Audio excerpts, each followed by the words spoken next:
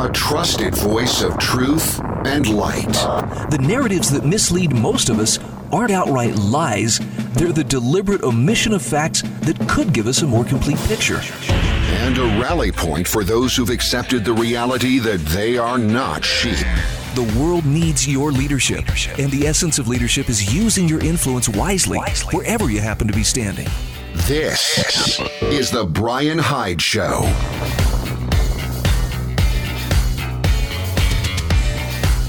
Well, hello there, and welcome back. Well, I guess I'm welcoming myself back. I took a couple of days off. Thank you to those of you who noticed. I mean, I try to keep things, so when I slip a rerun in, it's not super obvious, but no, this is fresh content today. Welcome aboard. Had a chance to do a little bit of traveling last week. It was so refreshing. Let me just give you a quick little slideshow here. Pull up a chair, and we'll tell you a little bit about what was going on. My business partner, Joe Carey, and I took a little trip up to Salmon, Idaho, to visit one of the hosts that we have. His name is Rob Zender, and he has an incredible story to tell about weight loss. Now, I don't know about you, but I haven't done justice to keeping my weight at its optimal level, which is a polite way of saying, yeah, I'm carrying about 40 pounds more than I really should be. Rob has dropped over 120 pounds and is still dropping weight. So, you want to talk about somebody who's got a story to tell. By the way, he's done all of this in about the last 8 months. But I'm not going to tell you so much about his story. You can find out more about his story. I'll throw a link into the show notes that can direct you to where you can learn more about his journey. But I want to talk about the little trip to Salmon, Idaho. Yes, Elmer Keith's old stomping grounds, and just a beautiful little community of about 3,000 people, far off the beaten path. And I'm only mentioning this because it was so remarkable in the sense that it was like stepping back in time to a place, pre-2020, pre-COVID-19. Now, this is not to say that everybody that I ran into in Salmon, Idaho was, carefree, mask-free, and whatnot. I did see a few masks, but for the most part, pretty much everywhere I went, there were very few masks to be seen. It's curious. The more highly concentrated the population, the more likely you're going to start seeing masks, and more likely you're going to encounter people who have, how can I put this diplomatically, strong feelings about masks. Like, why is yours down below your nose kind of stuff. Didn't see any of that in Salmon. I just saw this beautiful little community. The thing that really struck me, too, is they had this thing there. Don't be shocked when I tell you about this, because I don't know how many people. This is like spotting a dinosaur. They have manners. And here's what I mean. When you go to cross the street, in a crosswalk, of course, people actually stop. Yes, even semi-trucks will stop for you as they're going through town and allow you to pass. It is the most neighborly thing I've witnessed in a long time, and I would say it went a long ways towards restoring my faith in humanity, simply because, man, people actually were treating each other like people rather than adversaries. And again, it seems like the more concentrated the population, the taller the buildings get, the more aggressive and impatient people tend to become with one another. So I basically just condemned every population center by this, but I'm just telling you this was my observation, and it was a really reassuring reminder to me that, you know what, there are good people to be found everywhere. I just happened to stumble into a really notable collection of them, and I feel better for having done it. So, it's great to be back in the saddle. We have a lot of important things to talk about. I don't know about you, but I get this feeling sometimes that we're living in a kind of dystopian clown world. And it's like coming at us fast. And this is especially true when I look around at all the different quick, fear-driven policymaking. I came across an article this morning on LouRockwell.com. This is from Robert Higgs, who, by the way, is one of the great commentators, one of the great truth speakers of our time, in that he is the one who, I believe, coined the phrase the ratchet effect, to describe how government policymaking will always ratchet in the direction of taking a few more of your freedoms, but when the crisis, that whatever crisis justified the taking of those freedoms, disappears, it doesn't quite go back to the normal that it was before. It's that ratchet effect. It just tightens it down a little bit more. Maybe you have felt this, particularly in the last year. Well, he has an excellent article here, 12 Myths Fueling Government Overreach in Times of Crisis. And I want to just run through a few of these and just see if any of them strike a nerve with you. Robert Higgs, writing for the Mises.org, says, Congress and the President have adopted many critically important policies in great haste during brief periods of perceived national emergency. Here's a few historical examples. During the first 100 days of Franklin D. Roosevelt's administration in the spring of 1933, for example, the government abandoned the gold standard, enacted a system of wide-ranging controls, taxes, and subsidies in agriculture, and set in motion a plan to cartelize the nation's manufacturing industries. Back in 2001, this is one most of us will remember, the U.S. Patriot Act was enacted in a rush, even though no member of Congress had read it in its entirety. Since September of 2008, the government and Federal Reserve systems have implemented a rapid-fire series of bailouts, loans, stimulus spending programs, and partial or complete takeover of big banks and other large firms, acting at each step in great haste. Now, Robert Higgs says, any government policymaking on an important matter entails serious risks. But crisis policymaking stands apart from the more deliberate process in which new legislation is usually enacted or new regulatory measures are usually put into effect.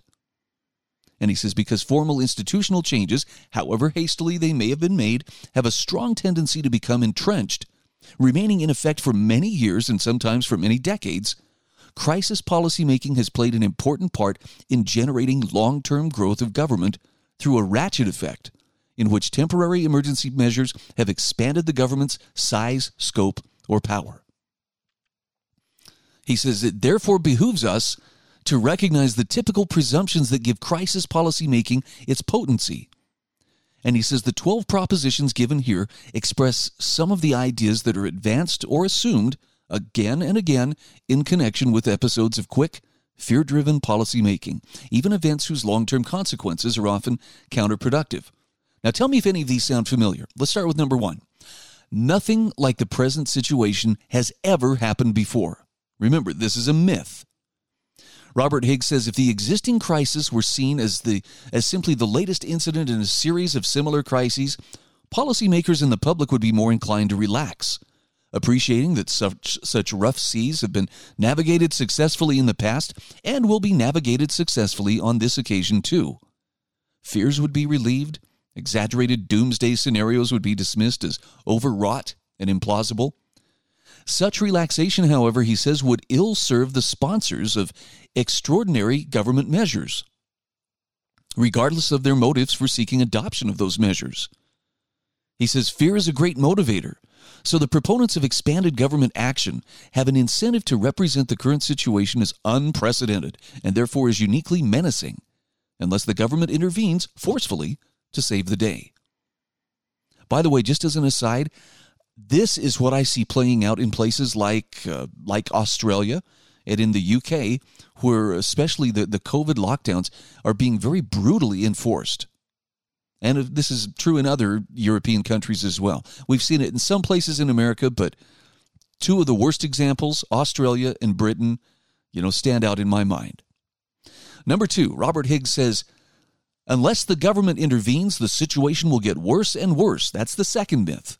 Crisis, he says, always presents some sort of worsening of something. The economy's output has fallen. Prices have risen greatly. The country's been attacked by foreigners.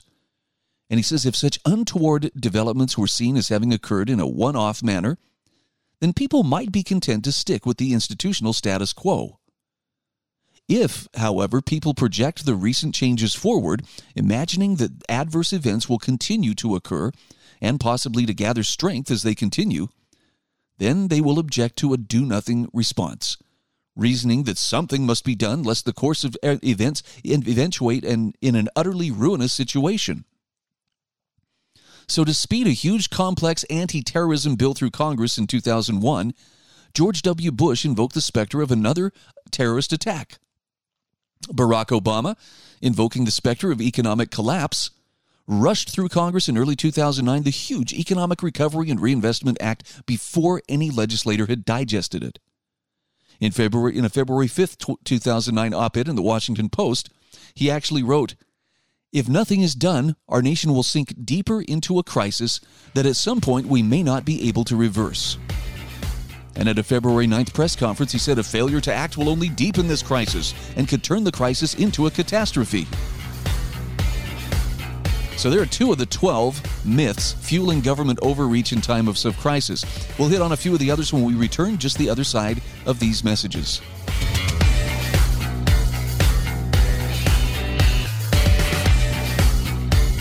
This is The Brian Hyde Show.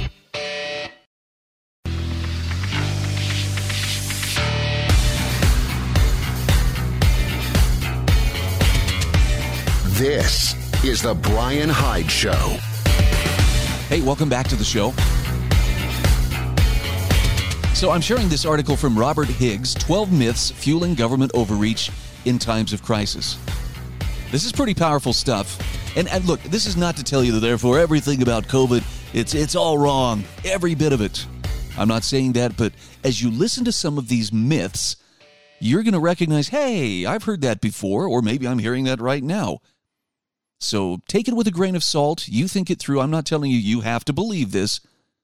I'm just saying this is worth consideration. What you do with this information, though, that's entirely up to you. All right, myth number 3. Today is all important. We must act immediately. Now, Robert Higgs reminds us in his first inaugural address, Franklin D. Roosevelt declared, "This nation asks for action, and action now," and then proceeded directly to speak of the most terrifying problem of the day, mass unemployment. "Our greatest primary task is to put the people to work. It can be accomplished in part by direct recruiting by the government itself, treating the task as we would treat the emergency of a war, but at the same time, through this employment, accomplishing greatly needed projects to stimulate and reorganize the use of our national resources. In any event, the people want direct, vigorous action." Now, similarly, not long after taking office, Barack Obama similarly declared, not long after that, the situation is getting worse. We have to act and act now to break the momentum of this recession. He said, "Doing nothing is not an option. The situation we face could not be more serious, and we can't afford to wait." Now, in his February 5th op-ed in 2009, he began listing a series of objectives he claimed the pending legislation would achieve. And he began 4 successive paragraphs with the words, "Now is the time to." So I guess watch for those words. Yeah, pay attention. When you hear a government official saying that, there's a good chance that they're perpetuating a myth. Myth number 4, government officials know or can quickly discover how to remedy the problem. Higgs says all government policies adopted to meet a crisis presume that the government knows how to effect the rescue it seeks. Now, the government officials may sometimes admit, as in the early New Deal, that it does not know exactly how to proceed, yet it maintains that doing something is better than doing nothing. Roosevelt maintained that the government ought to try something, and if that measure failed, then try something else. Thus, ignorant flailing about on the assumption that doing something has no costs, adverse effects, or untoward long-term consequences has been touted as a virtue. And indeed, many members of the public, no more expert than the government itself, have agreed the government has to try something. Well, we certainly saw that in spades over this last year. Myth number 5, we may safely rely on the establishment and on its insiders for expertise in this crisis. As a common first step to reacting to a crisis, the government often assembles a council of experts or some such group of wise men and women. These experts are invariably drawn from the government itself and from groups with whom the government maintains cozy relations. The experts frequently include those who had responsibility for carrying out the government policies that contributed to the occurrence of the crisis in the first place. So no matter how ill-fated monetary policy may have been, the government will call on the Secretary of the Treasury and the head of the Federal Reserve System to decide, along with others perhaps, what should be done next. In this constructed circle, the range of possible future actions the government might take is almost always no wider than the range of actions taken in the past. Hence, the experts are subject to repeating the same errors time and again. By the way, we're going to talk a little bit about Dr. Fauci and his 300 media appearances in the last year. Speaking of, House experts. Myth number 6, we may trust the government to act responsibly and effectively on the basis of the expertise they command. The public looks to government officials and their assembled wise men to act in the public interest and to organize their actions in an effective manner. Now, if the policymakers lack the requisite knowledge, then such trust is bound to be misplaced, because no matter how responsibly the policymakers may try to be, they simply don't know what they're doing. If they do have the requisite expertise, however, they may still fail to act on it because of their political, ideological, or personal interests and connections. So the public tends to think of crises as akin to mechanical problems. The car's engine's not running. Policymakers need to give it a jump start. Robert Higgs, however, says crises are rarely so simple. More often, they involve far-reaching relationships among many individuals, groups, and nations, and the lack of productive coordination that the crisis represents can seldom be restored by simple policy actions such as, the government ought to double its spending and rely on borrowed funds to cover its budget deficit. He says complex political, social, and economic breakdowns rarely take a form subject to easy treatment activist policymakers, to easy treatment from activist policymakers, though he says many of them can take care of themselves if only policymakers will stand aside from them. Myth number 7. The clear benefits of quick government action may be assumed to outweigh its costs and its actual or potential negative consequences. He says crisis decision-making isn't characterized by careful attempts to justify actions on a cost-benefit basis. If the situation is dire, policymakers and many members of the public simply assume that a policy with a positive net benefit may be adopted. Little basis exists for this assumption, though. He says even in a crisis, government may take many actions whose costs and risks greatly outweigh any benefit they may bring. The potential is great for focusing on benefits that are immediate and visible while disregarding costs that are delayed and less easily perceived. Thus, policymakers are likely to plunge almost blindly ahead where more calculating angels fear to tread. Myth number 8, fact-finding, deliberation, study, and debate are too time-consuming and must be foregone in favor of immediate action. In April 1932, a year before the momentous explosion of New Deal measures after Roosevelt took office, Felix Frankfurter complained in a letter to Walter Lippmann that one measure after another has been hurriedly concocted. They have been denominated emergency efforts, and any plea for deliberation, for detailed discussion, for exploration of alternatives has been regarded as obstructive or doctrinaire or both. The events of the spring 1933 congressional session raised all of these attributes by an order of magnitude. And Higgs says President Obama likewise declared that enough debate had occurred on the massive stimulus package, even though it had been rushed through both houses of Congress, neither of which paused to hold hearings on it. We can't posture and bicker. Endless delay and paralysis in Washington in the face of this crisis will only bring deepening disaster. I mean, this is classic used car salesman. Sign now before it's too late. Hurry, I've got 5 other people looking at this. We can't afford to wait. Myth number 9.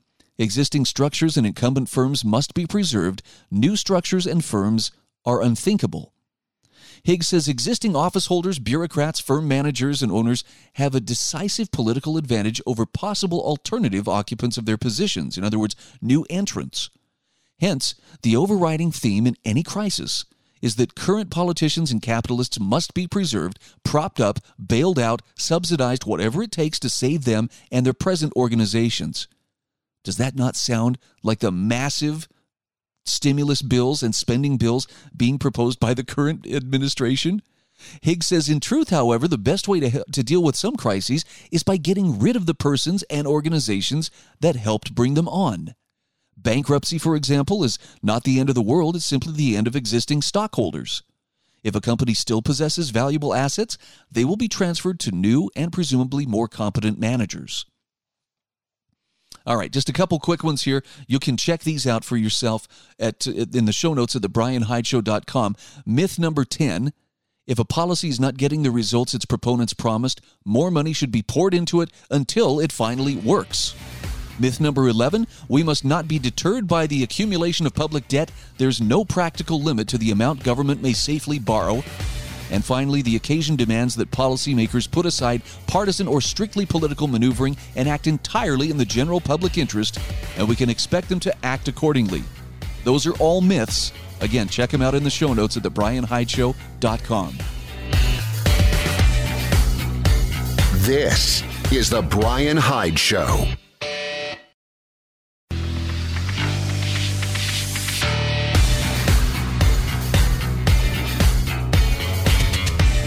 This is The Brian Hyde Show.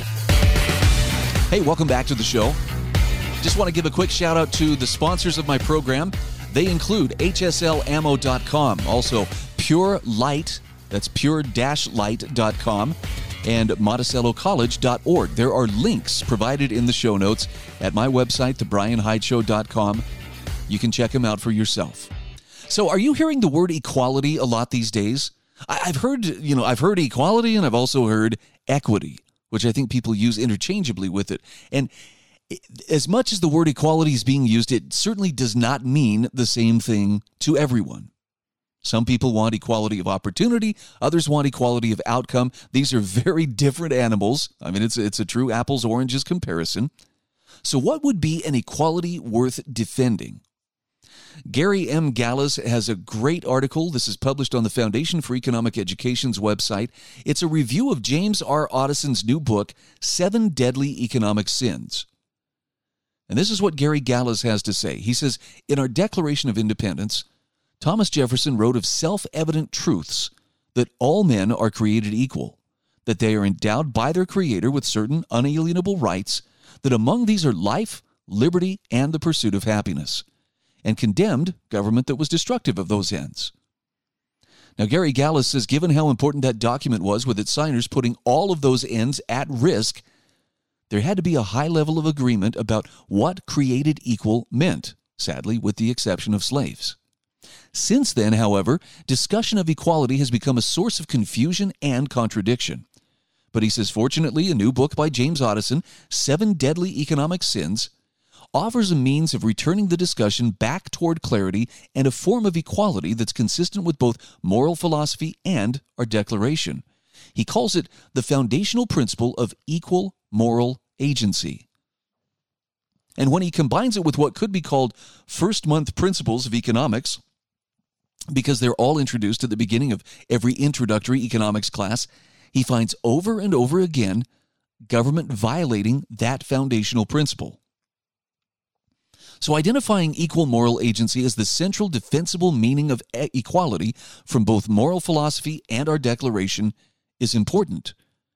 One reason for this is because those who have had great faith in liberty have long sought finding words for common sense, as Leonard Read put it in his article by that name. Because the language of liberty is strange to ears long attuned to the notions, cliches, and plausibilities of statism, interventionism, socialism. It's true. By the way, it's like you're speaking another language. And Gary Gallas says a long part of that search has been to offset misrepresentations that still dominate much of America's political discussion and huge swaths of government actions. Take the word capitalism. The term misrepresents voluntary exchange systems by implying that capitalists are the only real beneficiaries, when consumers for whose business the capitalists must compete are the greatest gainers. People from politicians to the Pope tend to see crony capitalism as a form of capitalism when it is in fact a denial of one of capitalism's central aspects. Similarly, free markets, free trade, economic freedom as descriptors have been undermined by the fact that markets have rules which must sometimes be enforced on members. Promisers are constrained to live up to their commitments, and exchanges come at a cost, which provides ample room for distortion. For example, Nicole Gelinas' fake capitalism or Ayn Rand's Capitalism, the Unknown Ideal, or you can search other terms for capitalism online. Efforts to clarify why the ways of freedom make sense have included Deirdre McCluskey's suggestions of technological and institutional betterment at a frenetic pace, tested by unforced exchange among all the parties involved. Market-tested betterment, or innovism. There's a new word. But he says, I've particularly liked Leonard Read's Anything That's Peaceful from his most famous book of the same name, and his distinction between willing and unwilling exchange. In Chapter 5 of his 1967 Deeper Than You Think. But whatever term is offered to improve clarity, Gary Gallus says it's hard to argue against the fact that distortions are still far more common in today's world. Further, he says, think of how distorted equal has become. Otteson addresses this issue in his chapter Equality of What?, with reference to Nobel laureate Amartya Sen. As Otteson puts it, Sen argues that various definitions of equality entail one conception of equality only at the expense of others. Hence, there is no such thing as advocacy for equality, full stop.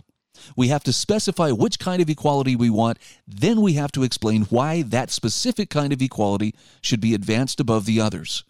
In particular, he singles out one particularly popular and influential conception of equality, namely equality of resources, as one that is undesirable and even potentially harmful.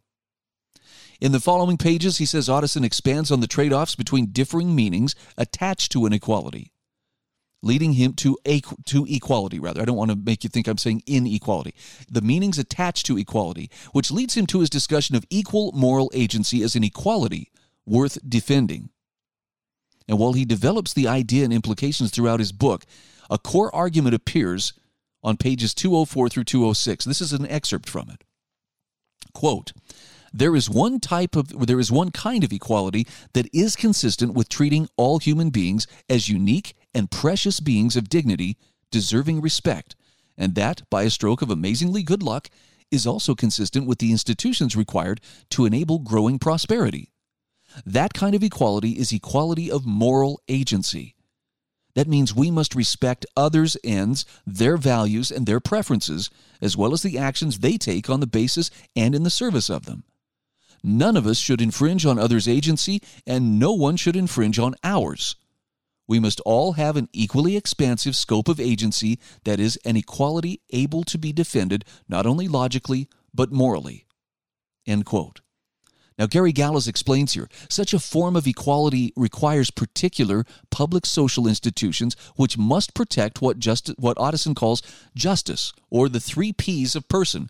No one may assault, kill, or enslave us. So, person is the first one. Property, no one may confiscate, steal, trespass upon, or destroy our property. And promise, protect our voluntary associations, contracts, obligations, and promises so that no one may defraud us of our time, talent, or treasure. So the 3 Ps, person, property, and promise.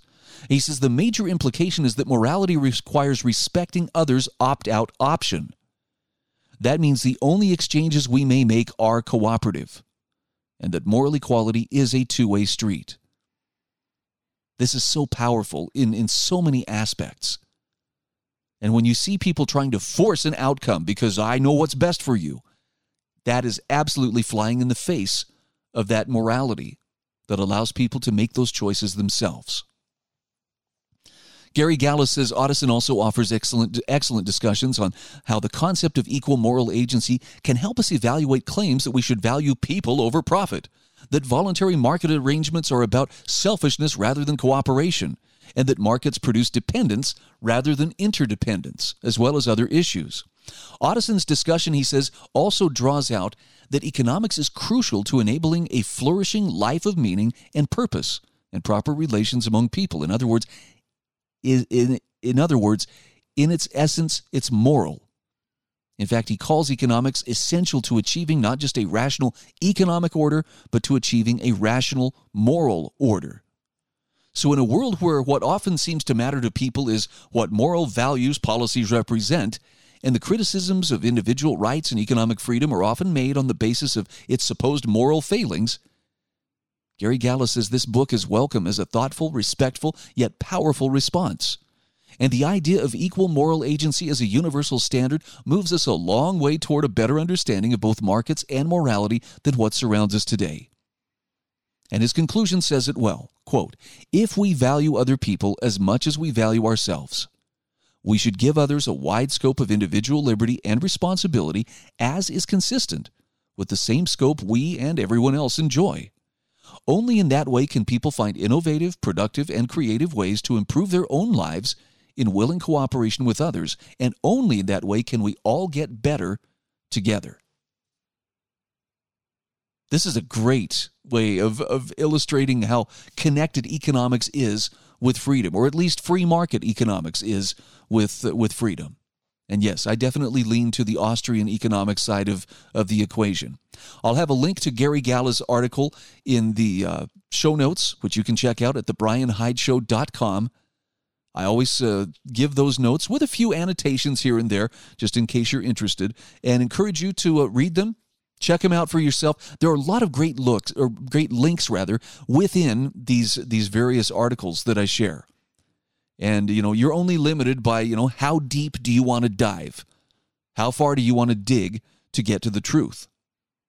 And I'm making an assumption here, correct me if I'm wrong, but the fact that you are listening to this broadcast seems to indicate to me that you're willing to go beyond, just having someone spoon feed you the talking points. Okay, here's what you're supposed to believe today. Come on, here comes the airplane, zoom, right to your mouth. I don't need to spoon feed you. I think you're a rational thinking human being. I'm just here to give you a couple of things to consider, maybe point out a direction that I found productive. But ultimately, the battle for your mind, you get to decide who wins. Choose carefully.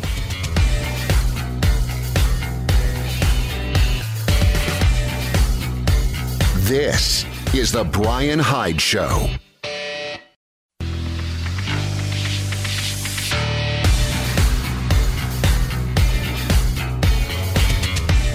This is The Brian Hyde Show. All right, welcome back to the show. I can't tell you how good it is to be able to jump back behind this microphone and share a few thoughts that I hope translate into intellectual and philosophical ammo that helps bring clarity to your understanding of the world, as well as strengthens your understanding of how much control and power you actually have just by exercising your own volition. For people to have control of you, they have to have your consent. And I'm not telling you disobey at every turn. I'm just telling you think before you give that consent. Sometimes the people who are telling you, I need your consent or I need you to do this, aren't always doing it in your best interest. Case in point, there's a lot of push right now for gun control. There's no aspect of gun control that the media isn't willing to hype. Oh, look, something bad happened. Why, this must mean it's happening everywhere. It's not. In fact, I'm going to include in today's show notes a great article from Kent McManigal. This guy is a fountain of common sense, and his article, Gun Control Based on Lies, is worth considering. He says, if you have a better idea, share it and convince people it's a good idea. If you can't convince them with the truth, that should be the end of it. Now, if you can't let it go and decide to force everyone to go along with you, you'll use politics to make them do something you couldn't talk them into doing. In other words, you'll cheat. Now, there are different ways this can be done. You can let Congress make up new legislation, but this is hard and it takes a long time. These days, a president will often just declare, "It is so," and skip all the constitutional safeguards, which, truthfully, don't often protect your rights from government anyway. Presidents like this method because it gives them the power to impose their will unilaterally.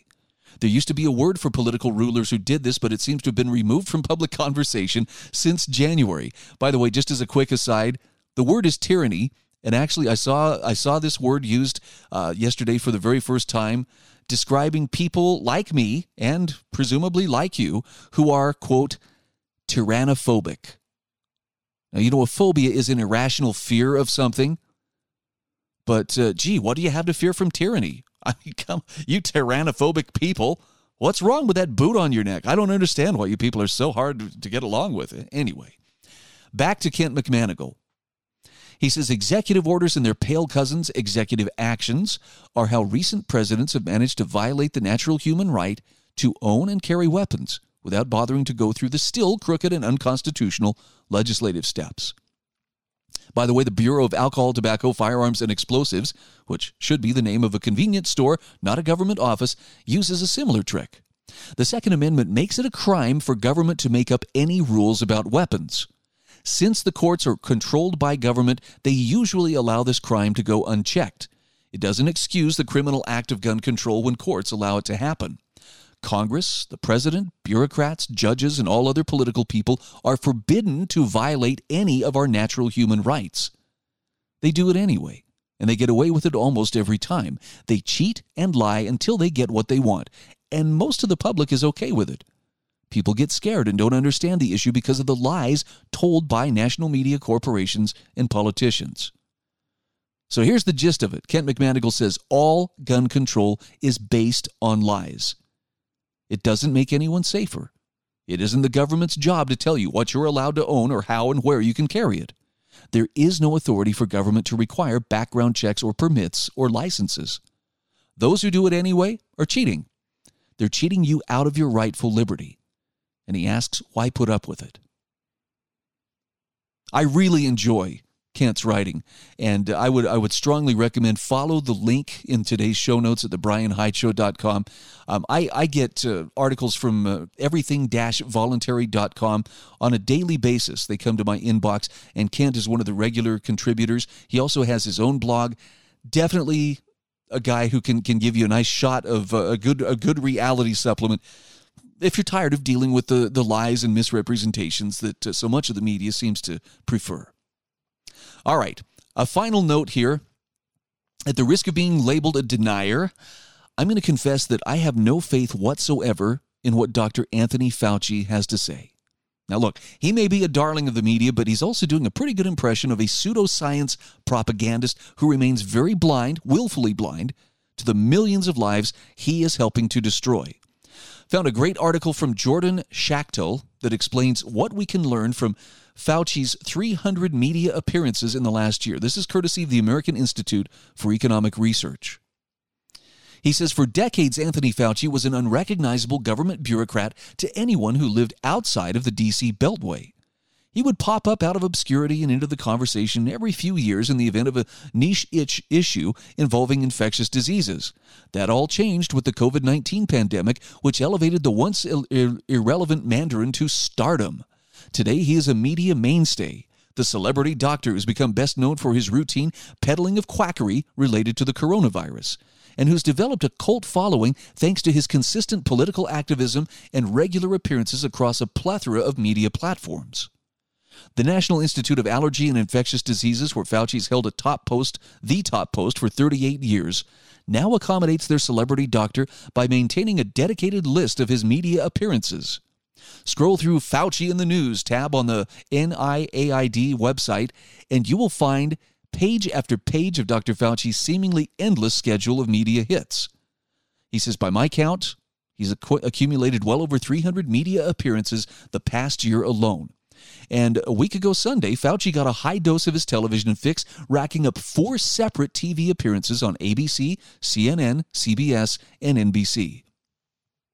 Now, the partial list, which was updated on April 19th, shows that Fauci has collected 309 media appearances just over the last year alone.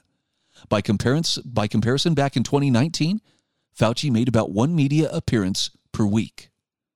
Additionally, the Fauci in the News list doesn't account for many of his appearances on random celebrity YouTube channels, podcast hits, radio interviews, live-streamed conferences, and the like, which easily send his average media hits over the past year to well over 1 appearance per day. When Anthony Fauci isn't in front of a camera, he's said to be on the front lines battling the pandemic as the nation's foremost infectious diseases expert. A label that's somehow justified by his track record of being a government bureaucrat for half a century. However, other than working his way up the ranks of a government bureaucracy and using crafty political maneuvers to build his personal status in Washington, D.C. and around the world, it's unclear what exactly Fauci has accomplished to deserve this label. With all that time in front of a camera, it might make some wonder if the celebrity bureaucrat has time to actually follow the latest data and statistics on the pandemic. Given his routine blunders, his lack of transparency, and his advocacy for continued shutdowns, there are over 50 published scientific studies now that show lockdowns don't work. It's safe to say that the NIAID director is either ignorant and clueless or purposely advocating for measures that do not work to stop the spread. And he's got a couple of nice links here to a couple of tweets that seem to bear this out. My favorite was when Fauci was asked why Texas, with no statewide restrictions, hasn't seen a surge in COVID cases this spring, unlike other states. His answer was, well, it's not the mandates that matter, it's behavior, and Texans are simply behaving better than people in Michigan. Yes, there's a link to that. So, coming back to Jordan Schachtel's article, he says, good news doesn't control people, which is why Fauci has become exclusively known as the bearer of bad news. Good news is not particularly good for ratings, nor is it good for the prospects of another exclusive appearance with Brian Stelter or Chuck Todd. So Fauci prefers to keep viewers afraid, malleable, and on edge. In media hit after media hit, Fauci predictably reminds viewers that there is supposedly an active or imminent crisis in the works. Without a perpetual crisis to shine a light on, the cameras may turn in another direction. Fauci, a seasoned operative, wants the show to continue. When the virus wasn't scary enough, surely the double mutant virus would keep people compliant. When people started accommodating the COVID vaccine, Fauci pulled the rug out from under them and openly speculated about the possibility of variants avoiding the vaccine, thereby making you vulnerable once more. He concludes by saying, Fauci is having the best year of his life.